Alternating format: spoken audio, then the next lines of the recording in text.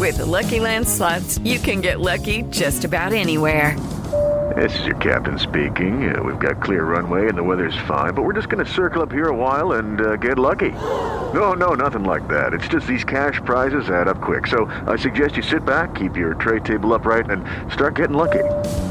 Play for free at LuckyLandSlots.com. Are you feeling lucky? No purchase necessary. Void where prohibited by law. 18 plus terms and conditions apply. See website for details.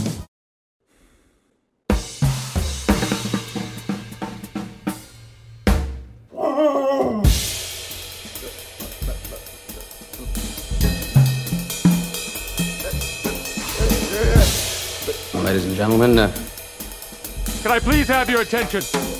Can you dig it?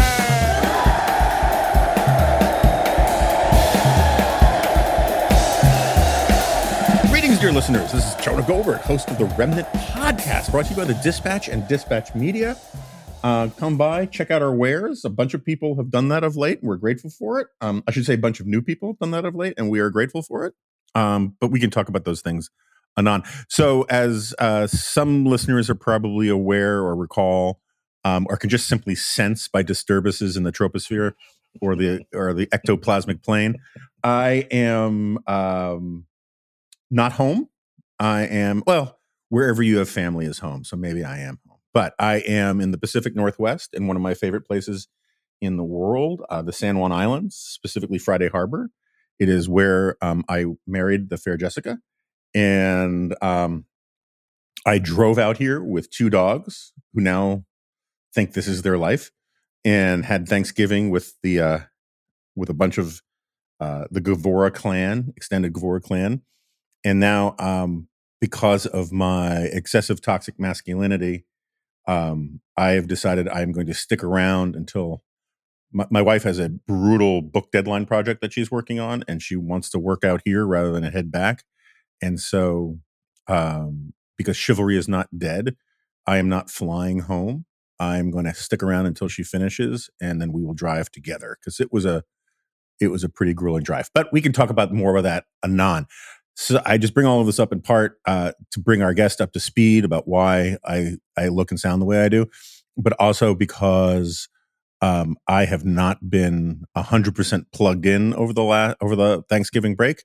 And so I'm going to rely on his titanic shoulders to get me through the news of the times. And with that cackle, I want to bring you Chris Starwalt. U.S. opened up the Strategic Petroleum Reserve. Canada opened up the Strategic Maple Syrup Reserve. And I am opening up the Strategic Rank Pundit Reserve. So, Chris, welcome back to the Remnant. When prices of rank punditry have gotten so high, when at this moment where the demand is so far outstripping the supply of rank punditry, you keep me and like Tom Bevan in the dugout in a basement somewhere and just roll us out as needed. I also want to say, I want to call BS on your intro, because you're like Meadowlark Lemon and the Harlem Globetrotters. You're like, I got a little bit of a trick knee. I don't know whether I'm going to be able to get in the game. I don't know, whatever. And then you'll be fingertip rolls all the way. You're making me regret taking the duct tape off of your mouth in the reserve.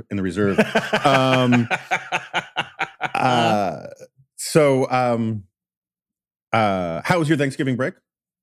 It was fantastic, and it was season. It was the temperature was correct, the attitudes were correct, and not to be sappy, but this was for the country probably.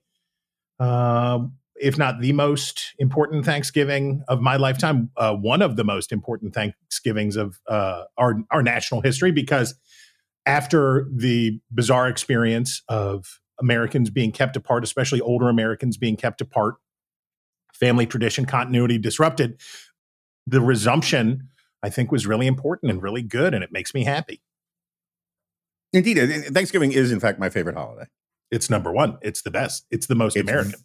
It's the most American. It's very, very, very hard to commercialize. Because it's not a holiday where you go out to bars. It's not a holiday where you give people presents. Well, wait a minute. Hold on.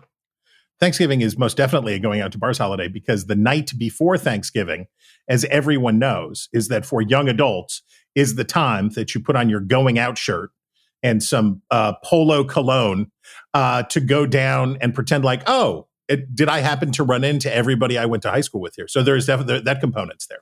Yes, although you are giving off a good deal of your college-educated privilege for assuming that is the life of everybody out there. No, but that's absolutely right. I had a tradition for years of the night before Thanksgiving going to a bar by Columbia called Cannons with my high school friends, and we would make poor decisions there. And let me just I just have to outdo you with one. Our Thanksgiving tradition was a Thanksgiving night poker game played at the Hoagie Shack in Wheeling, West Virginia, which the tagline for the Hoagie Shack was "Dine with 10,000 clowns."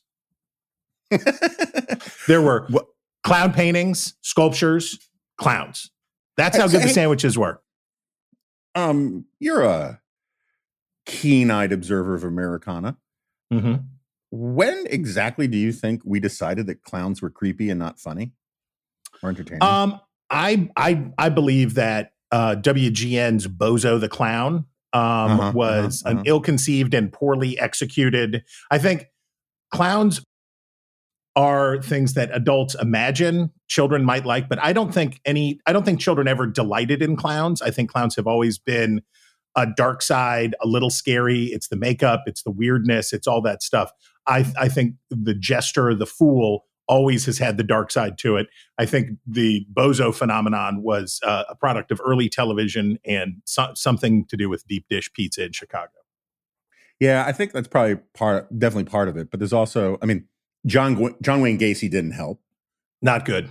And there are things that people in like the Renaissance or 18th, 19th century Europe and America found entertaining in part because they didn't have color TV, they didn't have color movies, they didn't have color pictures, and so like really pronounced makeup didn't seem like something you wore in order to get someone into your panel van with a tear-stained mattress. It seemed like something wild and Technicolor, and that's no longer the case. And one of the things that I'm researching this book I'm working on, and one of the things that I'm being reminded of constantly is, why did we watch so many of these things? And the answer is because they were on. That's why. Because they were on, and there wasn't anything else on, and that's what you watch. Why did I watch? I wasn't a huge Star Trek fan, but WTOV Channel 9 played Star Trek every Friday night or Saturday night, all night, like late into the night. It was what was on after Saturday Night Live was over, and that's what we watched. So I think a big part of we're cashing in all of our nostalgia. We're palpating our nostalgia glands constantly now, and now even kids as young as mine, teenagers, preteens, experience sort of false nostalgia for the 80s and 90s because ours was the last generation that got to experience a common culture. And a lot of what made the culture common was that's what's on. Why are you going to watch The Facts of Life? Not because you chose to watch The Facts of Life. Nothing against you, Tootie, Blair and Joe, but that's what was on and that's what you were going to watch. Yeah, I mean, look, there's no obvious reason for me to have seen Day of the Triffids 9 times, 10 times.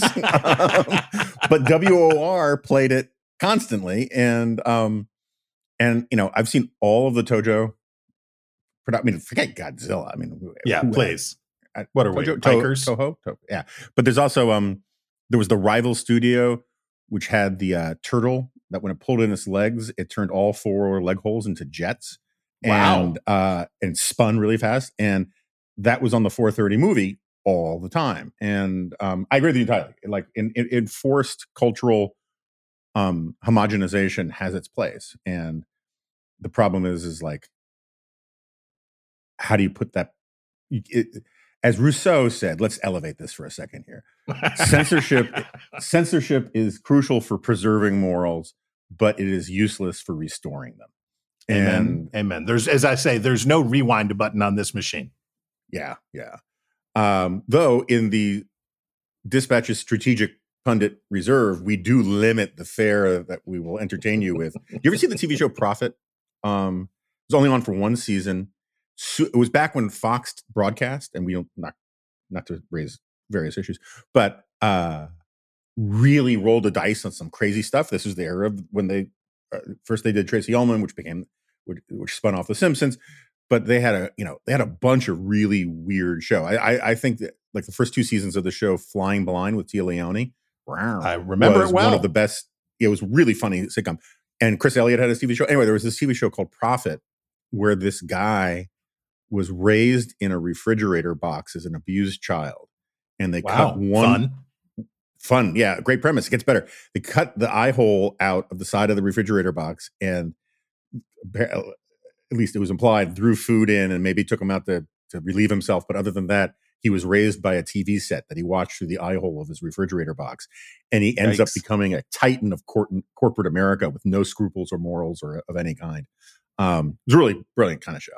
I feel like I was raised by television. I feel like the degree to which I find it very funny now, the degree to which we limit our children's screen time and what they can watch and what they can do. My parents thought nothing of just so long as I didn't sit too close to it, because apparently gamma rays or whatever, where they were coming, you'll go blind or whatever. But the amount of television that I consumed, and the television was always on at home. And it's funny going back now, since you can watch almost anything from the old days, though sadly I'm here to tell you Riptide still not available. But I can go back and watch all of these old shows, and they press on my brain. I'm like, oh, I was raised by this machine. This was the box. This was the box that parented me. Yeah. To this day, I chuckle that in the TV show Benson, the woman who played Olga, I think it was Olga the maid. Krause, that's right. Gretchen Krause. Right. But her real name was like Inga Svensson. Mm-hmm. I was like, so it's sort of like, Cam Fung is Chin Ho in Hawaii. Right. The Hawaii Five-0. Like, yeah. I understand this is a very Occidental white American viewpoint, but I was like, why'd they change the name? As opposed to Tony Danza, who always needed to be a character named Tony, so he would not be confused, because they didn't want to name him Mike, and he'd be like, "What? Oh no, Tony, it's you." And then there was Ricardo Montalban, who on Hawaii Five-0 played the Japanese crime lord, and they like did things with his eyes that are not acceptable, sort of like what they did in Breakfast at Tiffany's. Well, you and I have talked about this before. Well, Breakfast at Tiffany's, the fact that that's still skating by, given Mickey Rooney's incredibly racially caricatured performance as a Japanese man. It was like a Dr. Seuss World War II cartoon made live action. It makes you more appreciate the genius of the writing and the acting and the rest of the movie, that we're still letting that one slip by. All right, so we should do some actual punditry type stuff. Where to begin? So I just wrote my LA Times column. It'll be up at the Dispatch mañana on the SALT tax stuff. We don't have to get deep in the weeds in that, but my basic thesis is that the Build Back Better thing is more of a sop to the Democratic coalition and a sort of low burner culture war stuff as it is necessarily technocratic expertise, right? I mean, like, and I think the better example, which is just sort of a throwaway line in the column, is we're going to spend trillions of dollars on, or hundreds of billions, whatever the number is. It's numbers, zeros, commas. On the childcare stuff, and religious institutions are exempted, even though like 53% of families who use pre-K childcare use at their local church or synagogue or mosque or whatever. It's, like we used a little church preschool program for my daughter, and they're exempted. And to me, that's partly culture bias, but it's also partly like those institutions are not part of the sort of college educated helping professions coalitions that make up the Democratic urban base. Anyway, so like, you respond to any of that while I try to remember why I brought it up. But also, what's going to happen in the Senate? Just turn the rank punditry gain to 9 and have 4th? Well, I think a good way to think about the horribly named Build Back Better is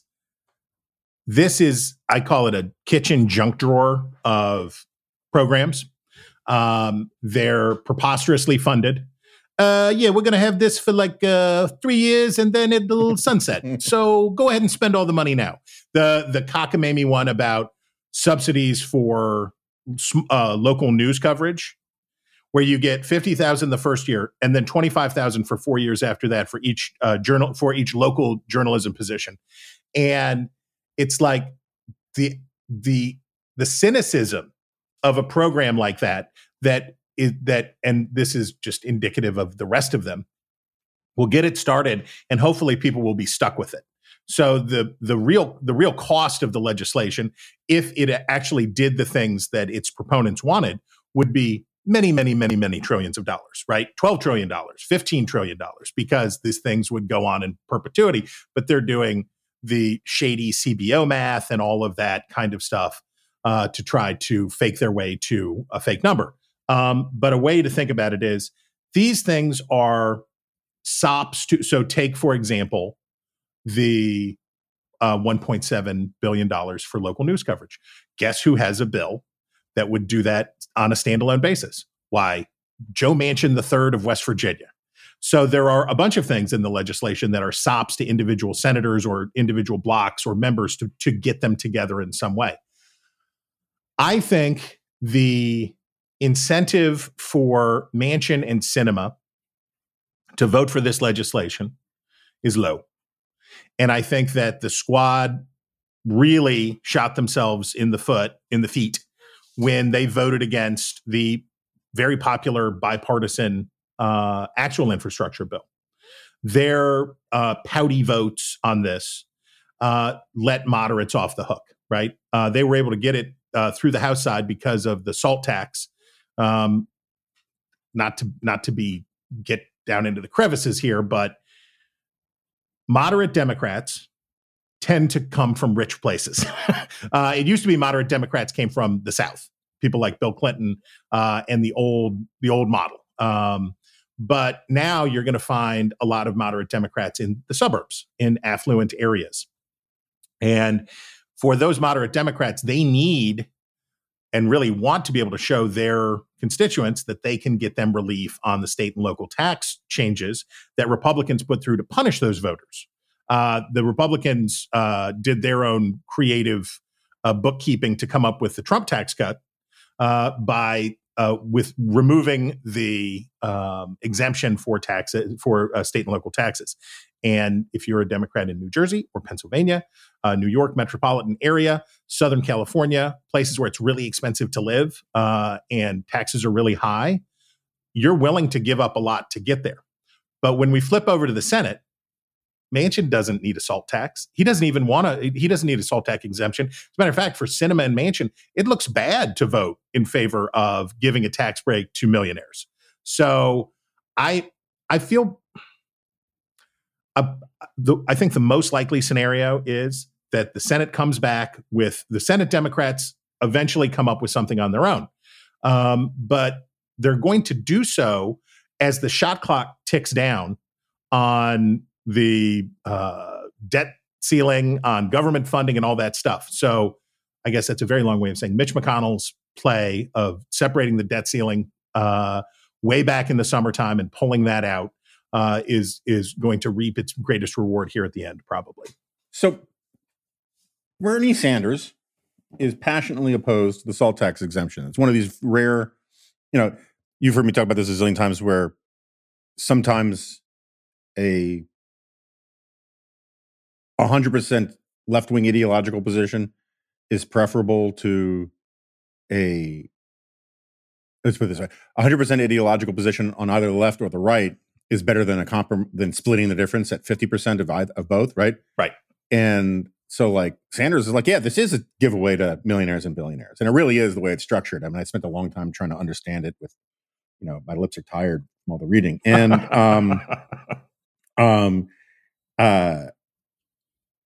and he's made a lot of noise about it, and all of the sort of Bernie bro types on Twitter, I've, seeing how they're outraged about it and all this kind of stuff.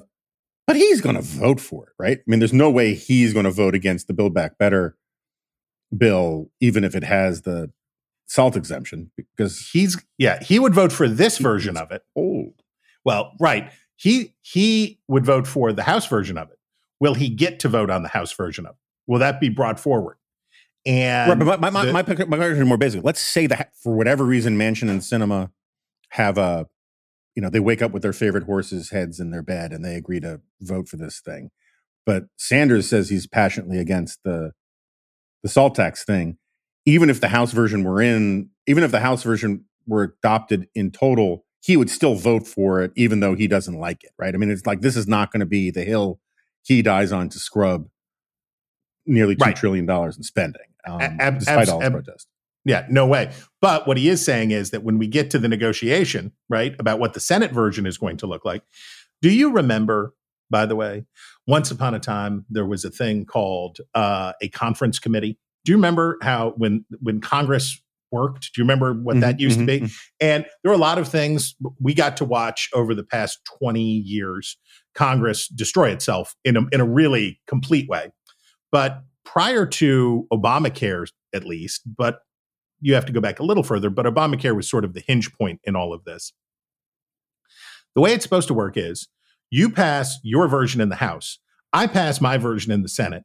We select conferees. They go into the meeting with each other. They and their staff sort out the differences between the two bills and come out with one joint resolution that then goes back to both houses to be passed. That is how the system is designed and supposed to work. But people don't like that because that would mean cooperation, and that would leave them open to allegations of weakness or conciliating with the devil. So what we do is this ping pong back and forth. So the House fires a shot over, so the Senate will fire a shot over, so then the House will fire a shot back over, and then maybe the Senate can amend it and then send it back one more time. All of that adds up to time, right? All of that adds up to time that would not have been necessary. If I can just get on the hobby horse one time very quickly, and then I'll get right off. The biggest problems that we have in American politics today are not ideological, they're institutional.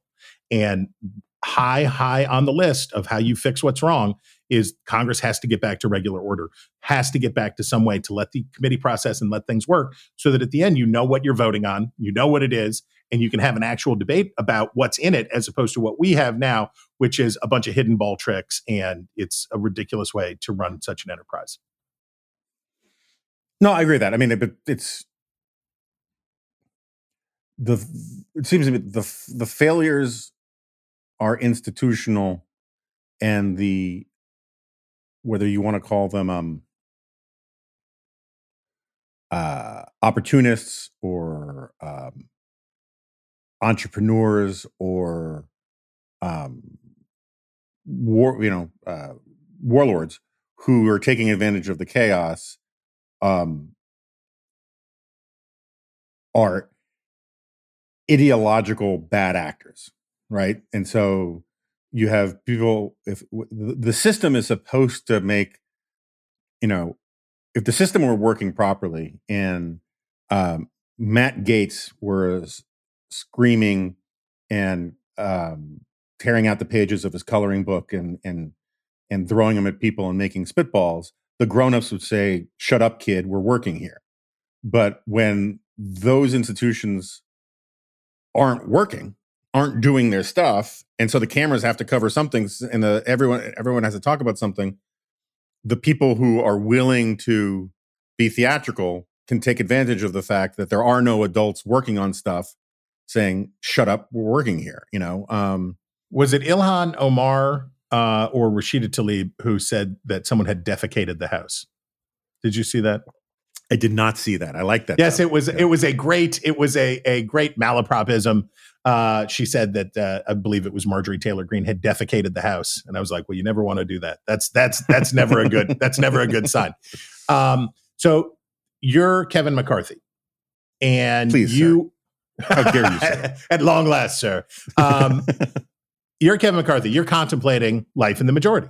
You're contemplating your speakership, even though some of your members are going around saying that maybe you won't ever get to be speaker. And we should say out front, let's say it's 95% likely that the Republicans are going to take the House.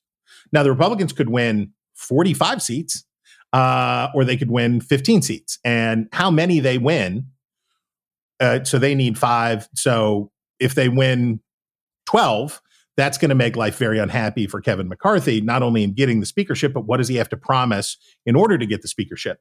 What you have to promise to get the speakership is to put fundamentally unserious people in serious positions, right? You have to tell Jim Jordan that he gets to run the House Judiciary Committee, for example, which is preposterous. And you have to treat people like Gates or Gosar or whatever as credible parts of your party, because you need them in your coalition, because they have already demonstrated the willingness to vote in a block to punish you.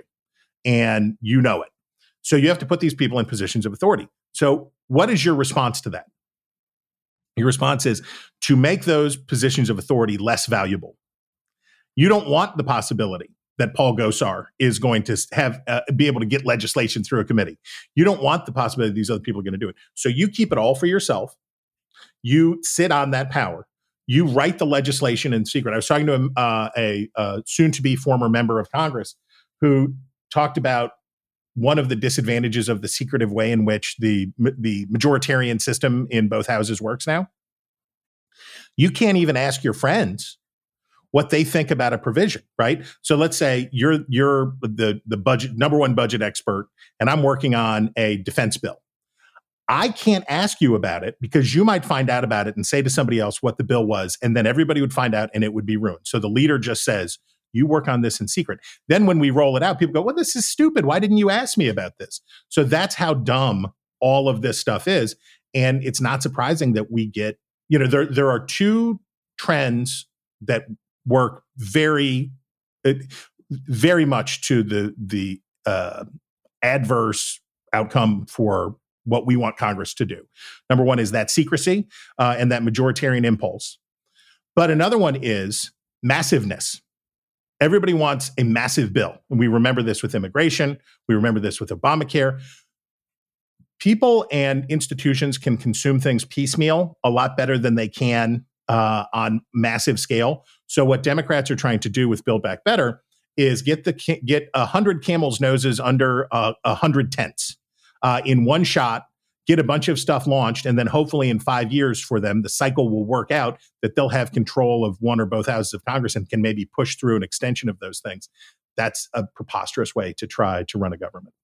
Yeah, and we should be clear. I mean, your example with McCarthy and Gosar and all these people, that's an illustration of something that is not just prospective, but retrospective. This has been the problem for 20 plus years now, that leadership writes the bills and then presents like tablets coming down from the mountain for the Israelites. Probably should drop this metaphor now. They say, here's a fait accompli. You vote up for it, vote down for it. And, Pelosi says, I won't even bring something out unless I have the votes for it. So there's no role for debate in anything. Or real committee work.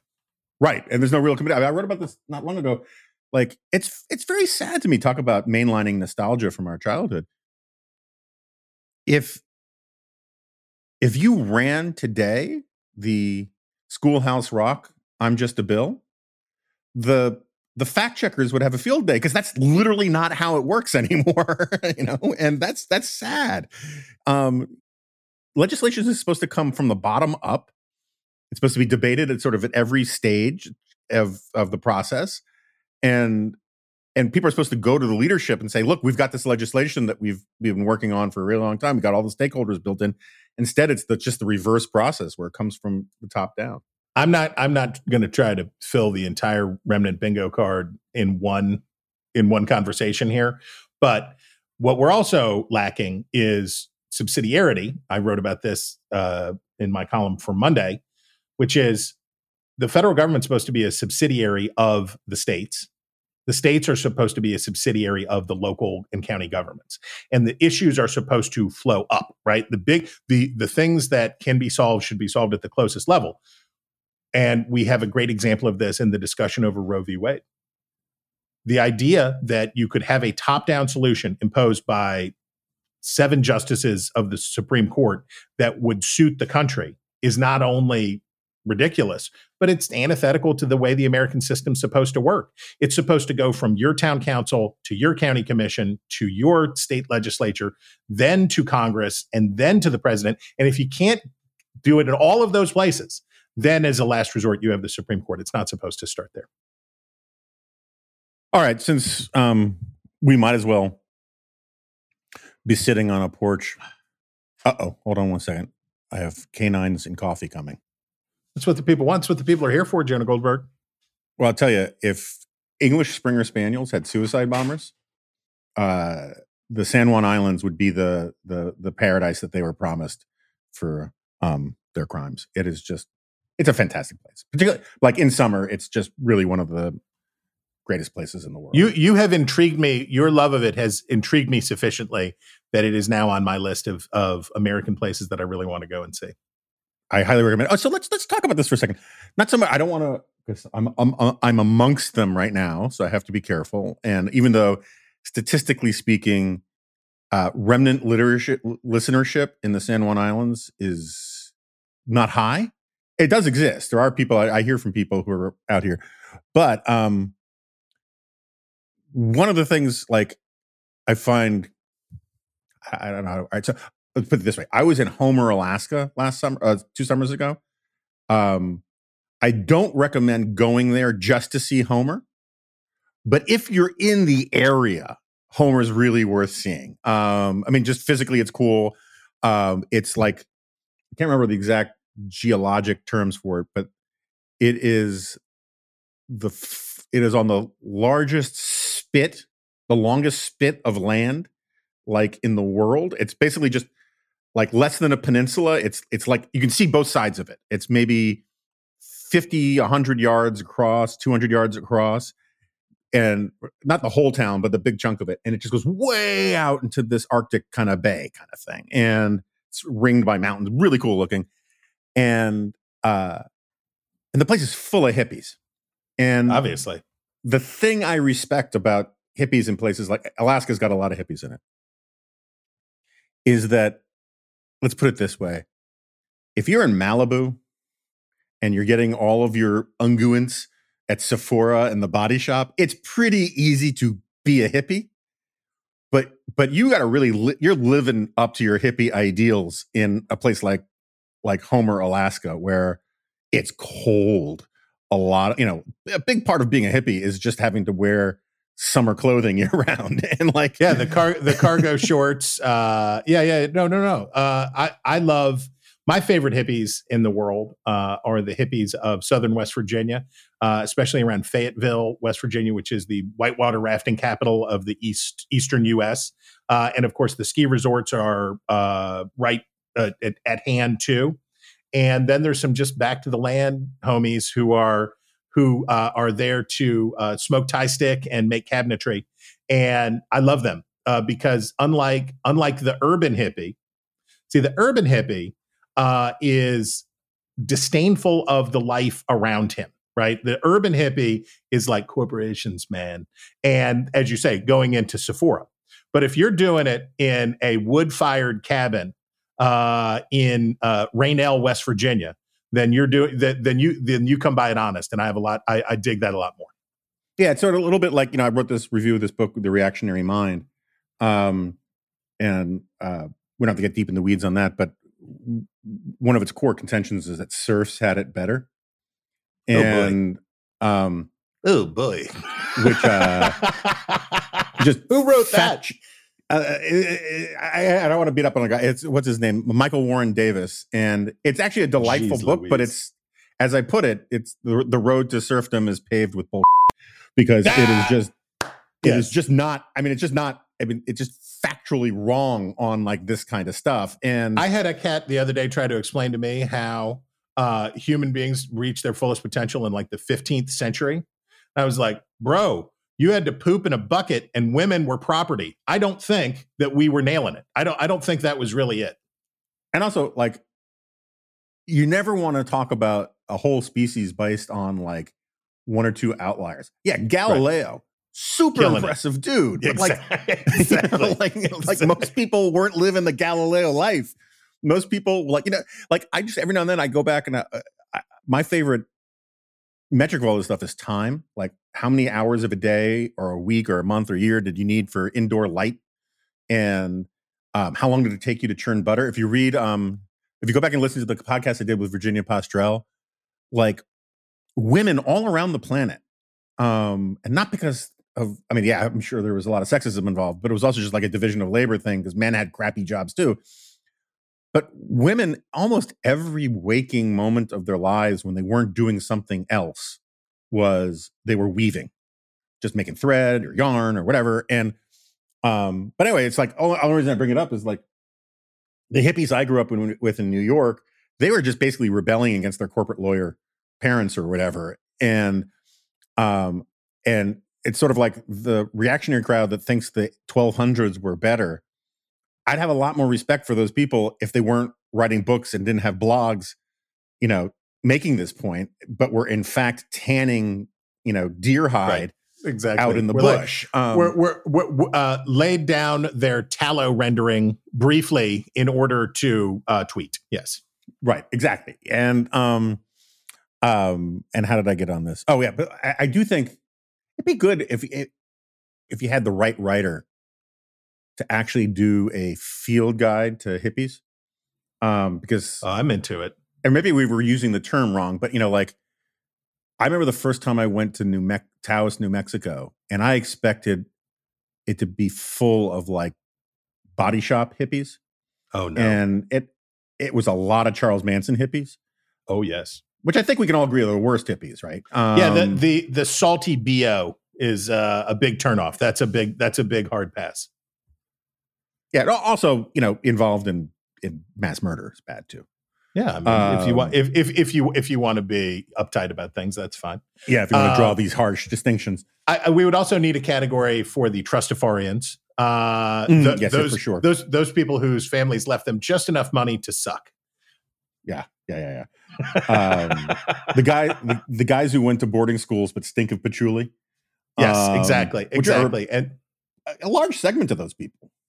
The secret is, and I did not have the foresight to be born rich, which I definitely should have done in hindsight. But I can say that the privilege curse, and Washington, I was talking about this the other day. One of the things that causes Washington to struggle is that in the nobility of Europe, what was it? The first son inherits everything. The second son goes to the military, and then the third son goes to the priesthood.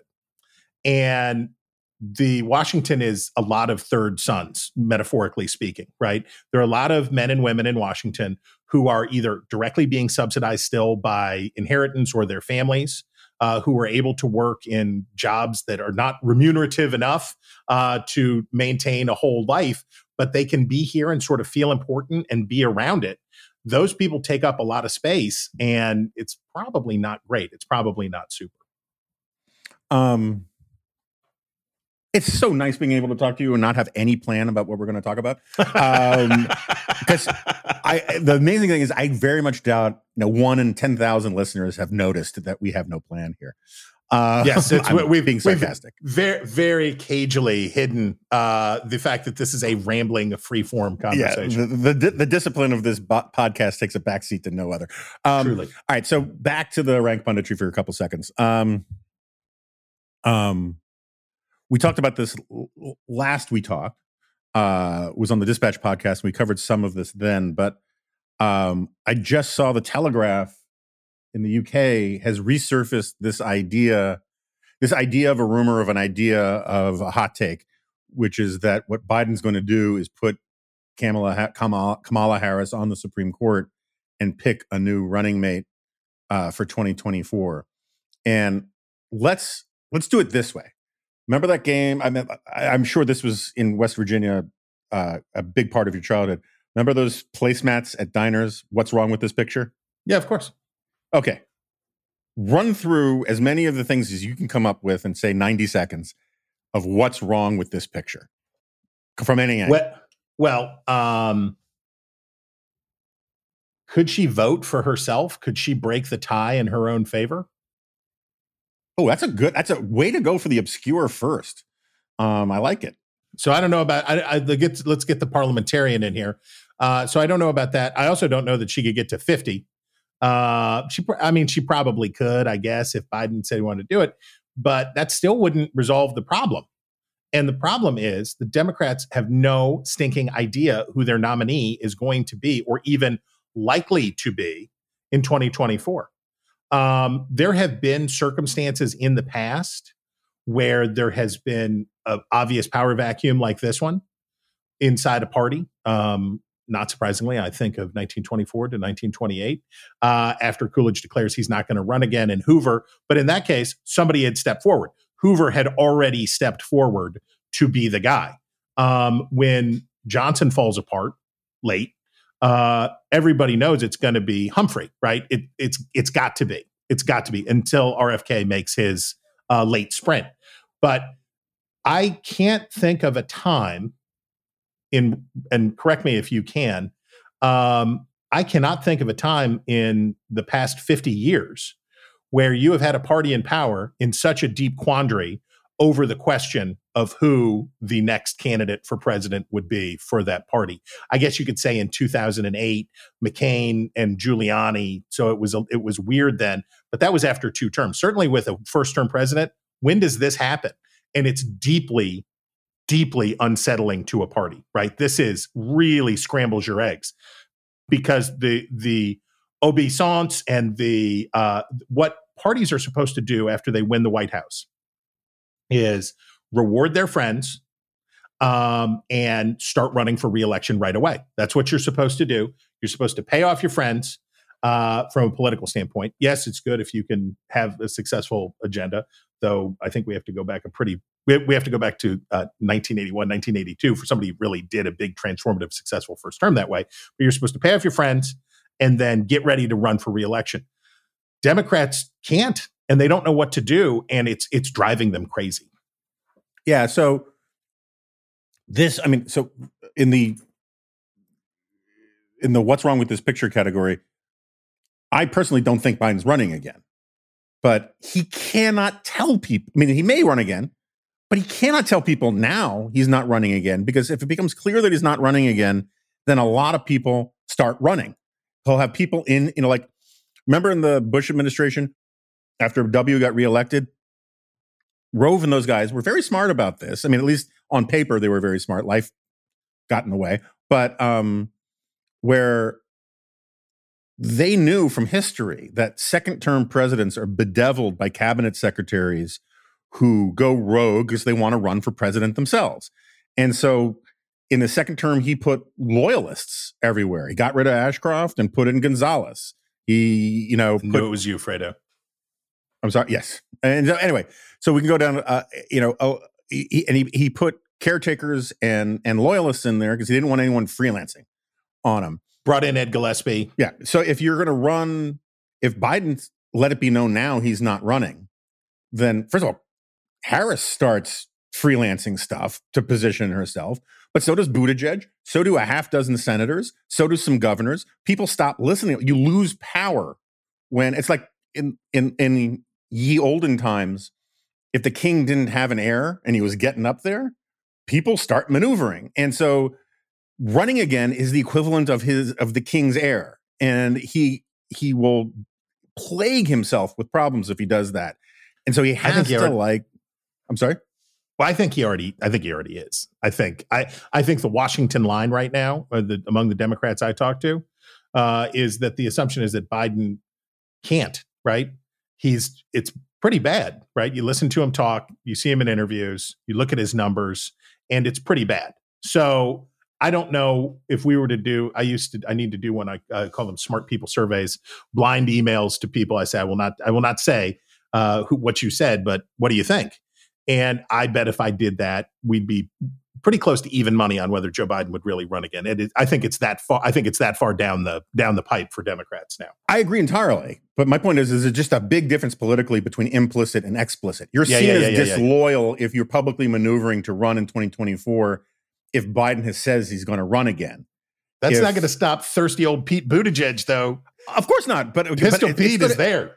But it'll change the way he does it, right? Yep. And it'll create fewer problems for Biden. So that's part of the thing, is that this is all nonsense about finding a running mate to run again. And then there's the other thing about like the idea that she can get on the Supreme Court. I mean, like, I don't know. Like, I'm just like, it's just to me, it's so Aaron Sorkin. I totally agree that it is unlikely to happen. And then but what? It would be good for him to do it. So let's say Team Biden was like, okay, we need a real vice president. We got to have a real vice president. And Harris I'm sympathetic to Biden. He really didn't have any choice but to pick Harris. But the way that the campaign worked out, and given her attacks on him over race early on and a bunch of other reasons, by the end, if he had not picked not just a black woman, but that black woman, it would have been serious headaches. Even the entertainment. Media Matters is going to quote you as just referring to Kamala Harris as that black woman now. That black woman. But the very reason that Val Demings, for example, got a look and got a serious look, despite her paper-thin resume in national politics, was that everybody already knew that Kamala Harris is not good at this, right? Her crash and burn presidential candidacy, the very high expectations that immediately revealed themselves to be misplaced.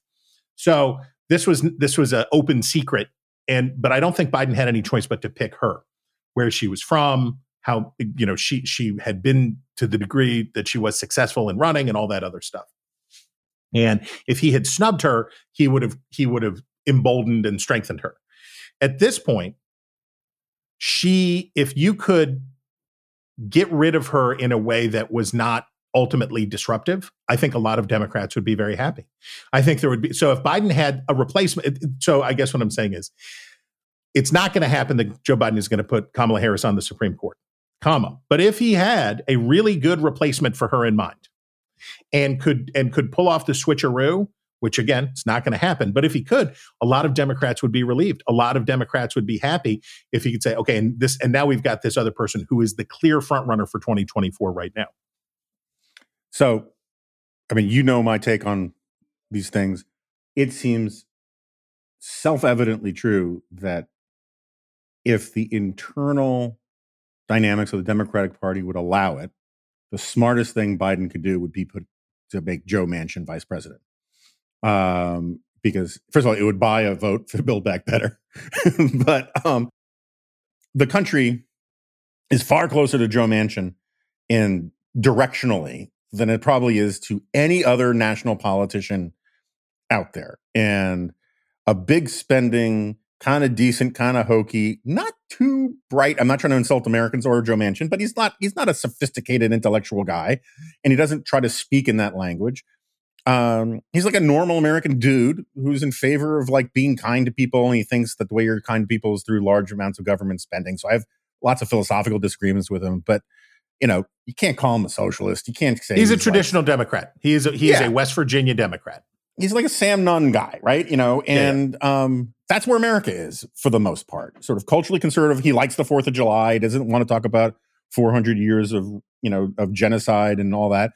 And so, but that's not going to happen. And meanwhile, you see Democrats talking incessantly about Buttigieg. Now, I'm not a Buttigieg hater. I've never been a Buttigieg hater. I mean, there is a weird sort of, if Alfred E. Newman went to college, look to the guy. But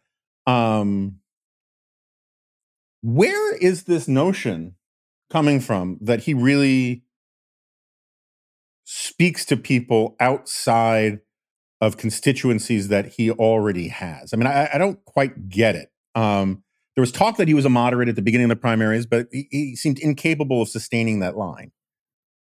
So when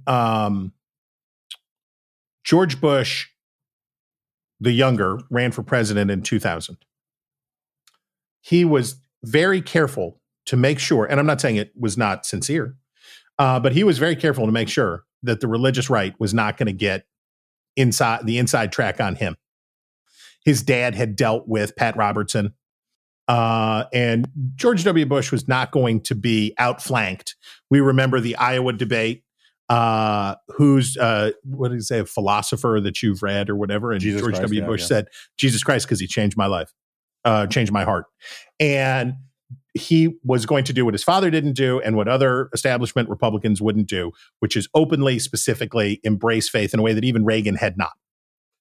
So that was because mainstream voters couldn't understand it, but the power of the religious right had grown to such a point inside the Republican Party that it had to be taken seriously by everybody, right? Donald Trump going from I take the little cracker, I drink the wine, I guess whatever, 2 Corinthians, to having all manner. My favorite part was what is your favorite Bible verse? And he said, I guess an eye for an eye. You're just super Christian. Super Christian. It's pretty much, it's John 3:16 in that one, pretty much sum up the whole faith. But Trump went from that point to having, what's her name, Paula White, like all of these like super fringo, extreme, radical Christians surrounding him, and he's riding the lion, and he is David. So that's how powerful that sect is. John McWhorter's new book, Woke Racism, really helped me because it helped me to understand in a political sense the woke community, wokeism, is that power inside the Democratic Party. And Pete Buttigieg, if he were not a gay man, it wouldn't matter, right? It just would not matter. But that gives him if anti-racism, if anti-bigotry is the religion, right? If the religion of the American left is intersectional, retributive intersectional justice, this makes Pete Buttigieg important in a way that Tom Vilsack is not. This makes Pete Buttigieg important in a way that Joe Manchin is not. And that has really helped my thinking to understand the religiosity, the secular religiosity of the left. I think that's fair. But again, so this is the point. I mean, like Josh Kraushaar, our friend Josh Kraushaar, he made this point on the podcast a few months ago that he talks to Democratic staffers who will say they understand that such and such is good politics, but they just can't do it, right? This is the David Shore stuff, which, again, because it confirms all my priors, I think is really brilliant. And so, like, to me, there's a big chunk of the Buttigieg boom is a perfect example of the bubble that Democrats live in, and or that elite East Coast, Acela Corridor, California, the people doing the nuts and bolts stuff in the administration who are the producers and reporters who these people talk to and have their biases confirmed. The idea that Buttigieg is the answer to the problems that facing the Democratic Party right now just strike me as kind of ludicrous. Unless you think the problems of the Democratic Party are simply internal to the Democratic Party. It's sort of like if you have a frat on campus that everybody's on double secret probation and they are poised to be expelled en masse, and a bunch of them have police records and huge numbers of them have substance abuse problems. And they're like, we got to get our act together, blah, blah, blah, blah, blah. And the thing that they want to get, the thing that they think will fix the problem is getting a different president of the fraternity who's better at party planning. Right. Fixing the fundamental problems. Like internal to the Democratic Party. Yeah. If you think the problem with the Democratic Party right now is finding someone to replace Kamala Harris, then okay, maybe Pete Buttigieg makes total sense. But if you think the problem with the Democratic Party is that it cannot speak outside of its bubble without seeming sort of vaguely alien to unpatriotic to disconnected from the concerns of real Americans, then I just don't see how Buttigieg is the answer to that problem. Andrew Yang. We could list throughout time. And by the way, it does happen in both parties. When we hear, I'm trying to think of a good example of this on the Republican side, a recent example, but there will be many boomlets on the Republican side for 2024 sure. that will exist totally outside of the space. And some of them will be, do you remember when Time Magazine, this was one of my favorites, Time Magazine put Rand Paul on the cover of Time and said, can this man save the Republican Party? Turns out no, as a matter of fact. Turns out no. And New York Times called him the most interesting man in politics, which was not true. Not true. Turned out to be totally incorrect. And haha. But the bubble blowing phenomenon is always true. I think in Buttigieg's case, the competition's pretty weak, right? Who is a national Democratic figure under the age of 70 who is an impressive person right now? I think Merrick Garland's pretty close to 70, but he is the other cabinet member that comes to mind as somebody who seems competent and seems like they know what they're doing. But having Mr. Parks and Recreation out there talking about supply chain ahead of Christmas or whatever, and he's good TV, right? He's good at getting on TV. He's excited. He talks about it. He's good with a quip. He is not thin-skinned. He's able to go do this stuff and likes trolling. So I think he is, I can't think of another national Democratic figure who is better at this or more appealing than Buttigieg.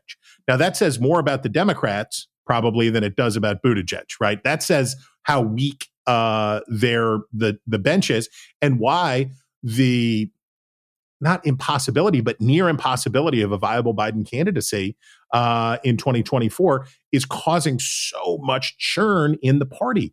They're scared and they know that it could happen again. They certainly know that Donald Trump could become president of the United States again. And they know it's true. They just know it's true. Unfortunately for Republicans, a lot of them know it's true too. Yeah. No, I mean, this is the weird irony in that, yeah, look, I mean, like, I don't like the Squad. I don't like, I think Cori Bush is insane. But these are like, individual Congress. These are nobodies. And, but it's weird that there's this asymmetry where I think the Democrats have fewer embarrassing crazies, but also fewer good, reasonable politicians who can do the job. And the Republicans actually have, for every one of the Republicans' crazies, who I do think, with maybe a couple of exceptions, are worse than the Democrats' crazies. I mean, like, it's a remember Trump cards, which has nothing to do with Donald Trump, but like top Trumps. We're like a car. Oh, V8 beats your V6. I love that stuff, right? If you could have a for people who have not seen these, they are great for kids. This is a good stocking stuffer for sure. And you can learn history, you can learn stuff by playing these. It's basically playing war with trivia, right? And it's like I used to know a lot about fighter jets because at camp we would play them with these ones for planes and like Can you imagine if you could spool out the useless knowledge in our minds that was acquired between age 8 and 15? My God, dude, I would just be so happy if I could continue to recall so much of it. But anyway, I was saying is like in a game of trump cards of like, does Marjorie Taylor Greene beat Ilhan Omar in terms of crazy irresponsibility? I think so, but it's close, but you do all that. But meanwhile, like the Republican Party still has Doug Ducey and Glenn Youngkin and, Mitt Romney and people I disagree, plenty of people, and Tom Cotton I got disagreements with, but he's kind of a grown up compared to. No, he definitely is. I agree with you, I agree with you. And don't forget, there are a lot of Democrats hiding. Yeah. So what kind of person is Mark Kelly? Do you think Mark Kelly is a cuckoo bird? Yeah. No, but he don't want to talk about it. Is John Hickenlooper nuts? No. I mean, he's weird, but in a delightful Colorado way. The Democratic Senate, just to take as a unit, is full of people who are very, very happy that Joe Manchin is happy to walk out and take the ball bat to his forehead every day because that means they don't have to. And I think the tragedy of our time in politics in a lot of ways is that we have two mostly normal parties that have been hijacked by extremists in both cases. And the normal people are afraid to come out of the closet as normal. The normal people are afraid to come out and say, you know what? Let's just figure it out. We'll take it into committee. We'll do it. We'll work it out. We'll just figure it out. And it's not the end of the world. When you treat everything, and there are a lot of reasons for this, but I think in politics specifically, crisis is so effective at generating clicks and generating interest and generating base stuff. When you put yourself on a permanent crisis footing, then you don't ever want to be caught out saying, well, guys, can't we just not worry about this so much and we'll just get along and get on to the next thing? Yeah, there's a deep metaphor there for a recent decision I made to no longer be a Fox News contributor. Oh, yeah. As you know, there are an enormous number of decent and fairly normal people at that institution. And I don't know that hostage taking may or may not be the right term for it, but they're crowded out. They're by, let's put it this way. Matt Gaetz has his doppelgangers or his corresponding numbers in media. And that dynamic was not, I have many things to say about all of this because there's been an enormous amount of untrue things said in the last week to 10 days. And for listeners who don't know, Steve Hayes and I resigned our contributorships to Fox, and it became a big hullabaloo. My LA Times, wasn't part of my plan was not to write about it at all, but then the LA Times was like, look, you've been writing this for 17 years. My editor was literally like, you, meaning me, are the number one trending thing on Google right now, ahead of Amazon Prime Black Friday sales. And not bad.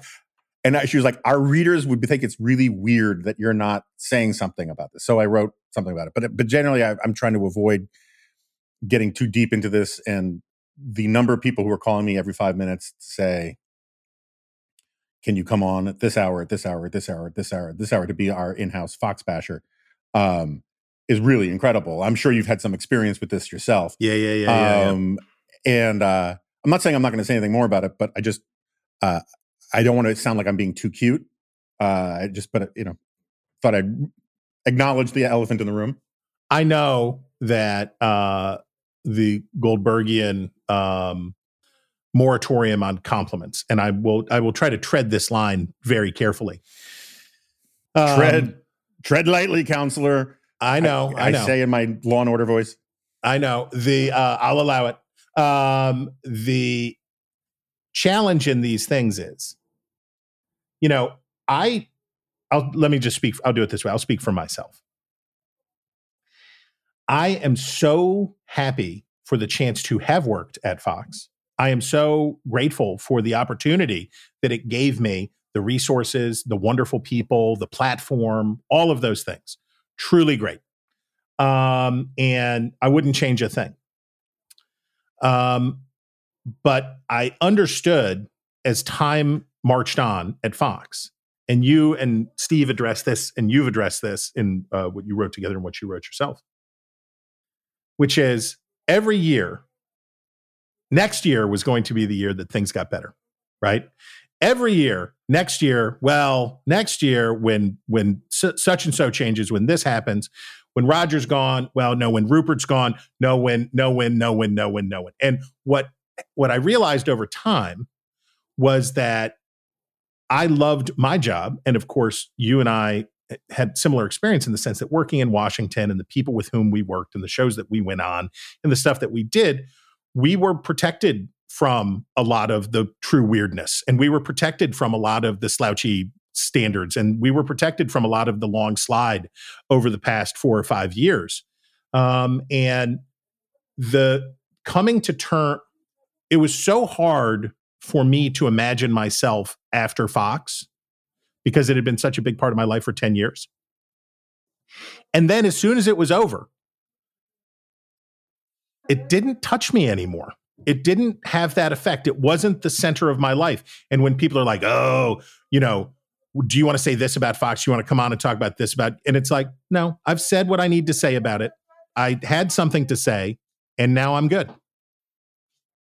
Yeah. I mean, I think I have more to say. And look, and one of the reasons why I felt it necessary to leave was that I felt like I couldn't say things because I was obliged not to while I was taking money from them. And I'd skirted this a few times. I got into pissing matches with Hannity in the past, and I get the calls, or my agents would get the calls about no pissing inside the tent and yada, yada, yada. And I remember tweeting out a Trish Regan segment where she does this incredible purple prose thing. I'll see if I can find it for the show notes, where she's like, as the country is torn apart by race riots and people wanting to topple the very fabric of our republic, we have not seen a threat as grave as this since perhaps the Civil War.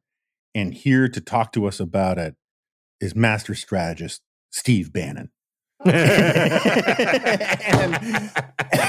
I could not restrain myself, and I tweeted something about it, and I got a call like, "Why are you doing this?" So anyway, I mean, like, as you know, like, I'm less the cephalogist than you are. But I'm concerned a lot about conservatism and stuff. And when Fox has that kind of outsized role, like not being able to like freely comment on stuff that Tucker's saying or stuff that conservatives are saying on Fox was just sort of a problem for me. And the Patriot Purge thing was a thing too far. But I just don't want to be like the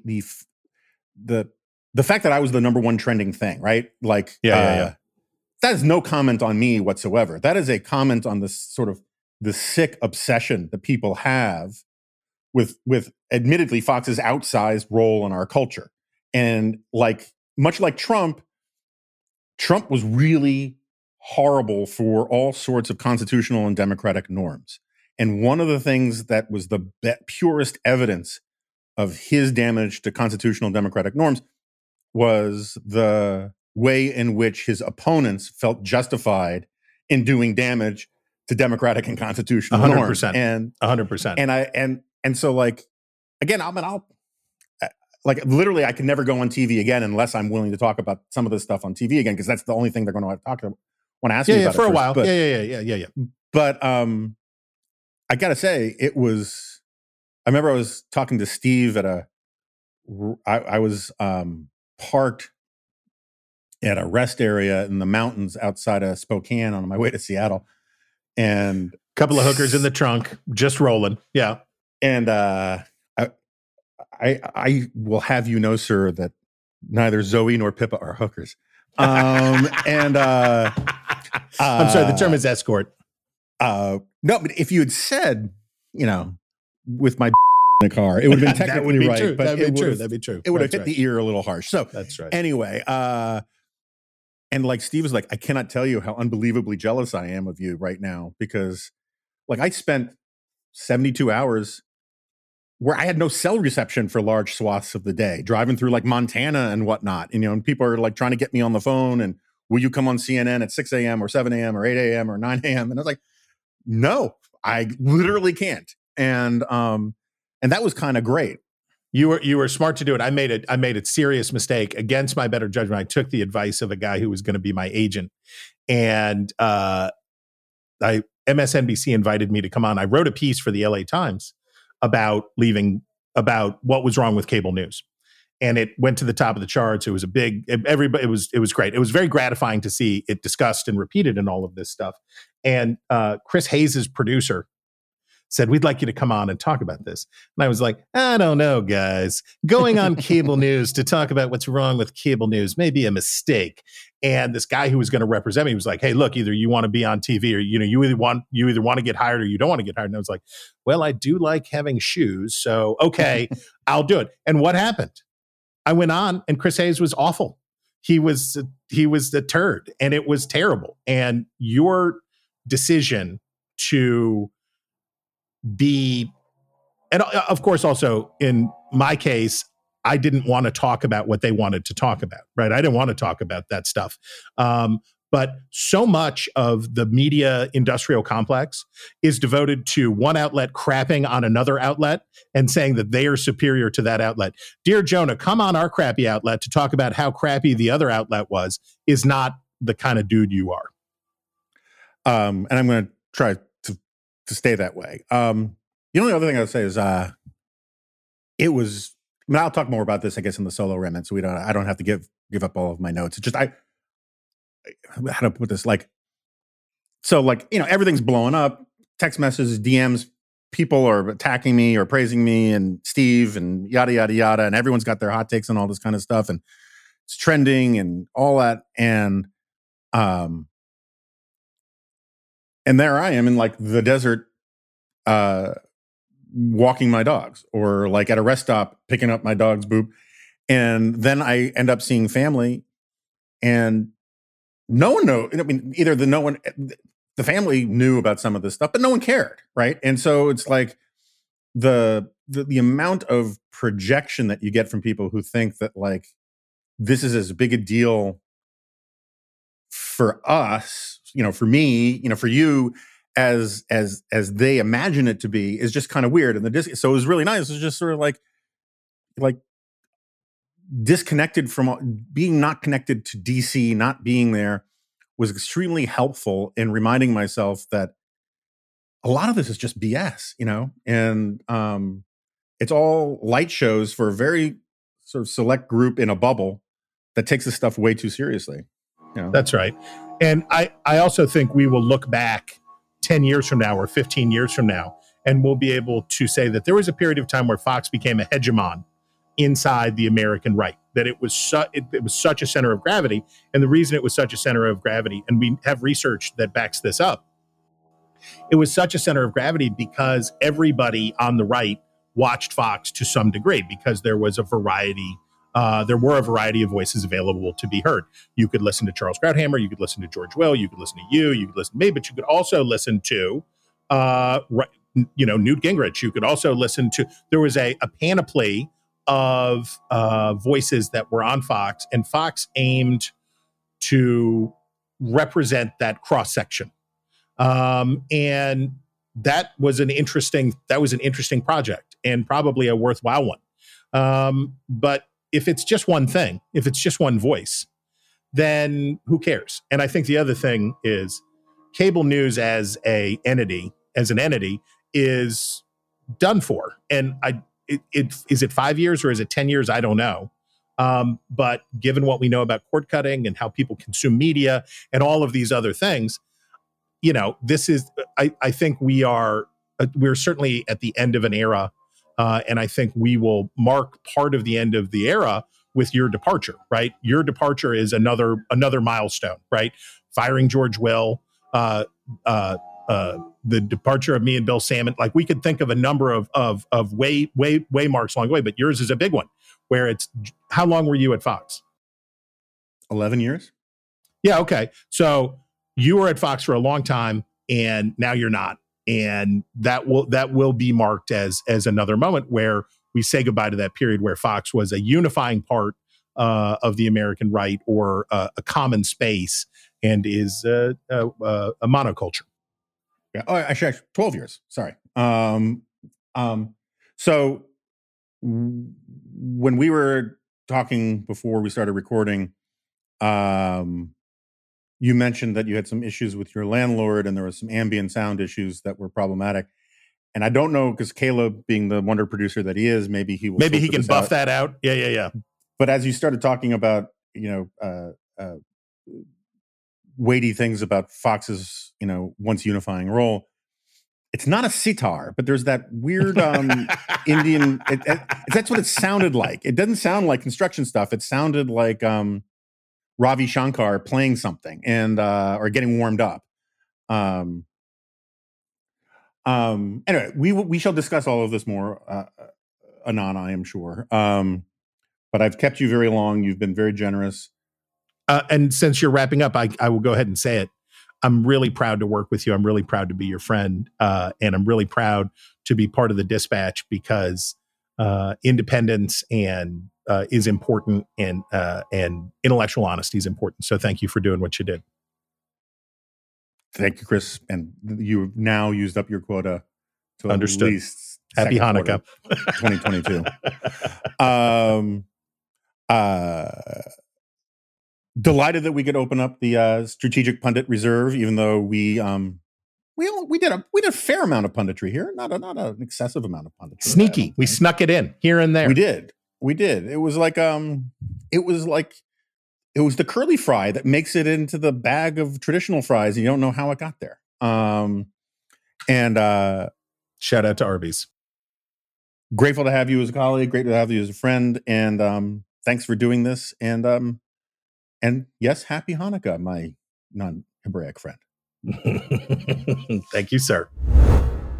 Okay, so thanks to Brother Steyerwalt for helping me ease back into podcasting from the Pacific Northwest. It's kind of nice, I'm done with my podcasting work at 9 a.m.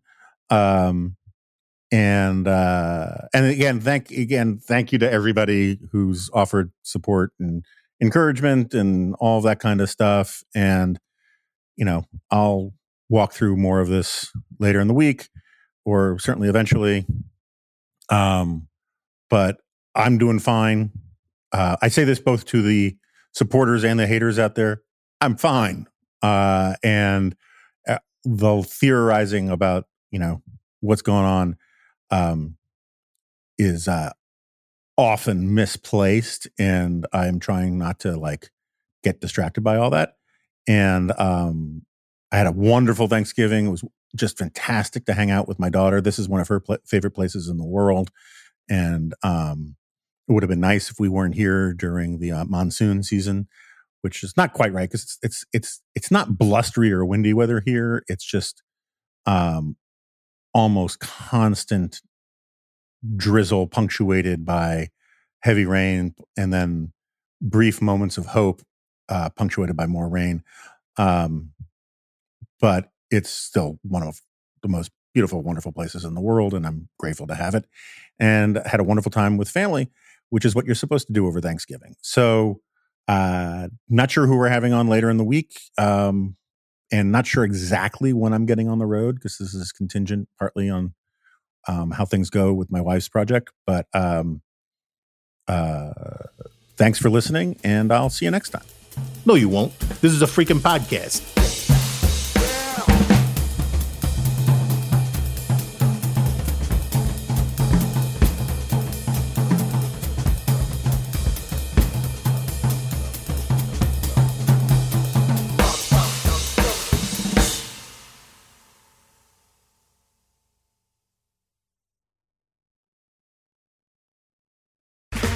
Okay, round two. Name something that's not boring. A laundry? Ooh, a book club. Computer solitaire, huh? Ah, sorry, we were looking for Chumba Casino. That's right, ChumbaCasino.com has over 100 casino-style games. Join today and play for free for your chance to redeem some serious prizes. ChumbaCasino.com. No purchase necessary. Void where prohibited by law. 18+ terms and conditions apply. See website for details.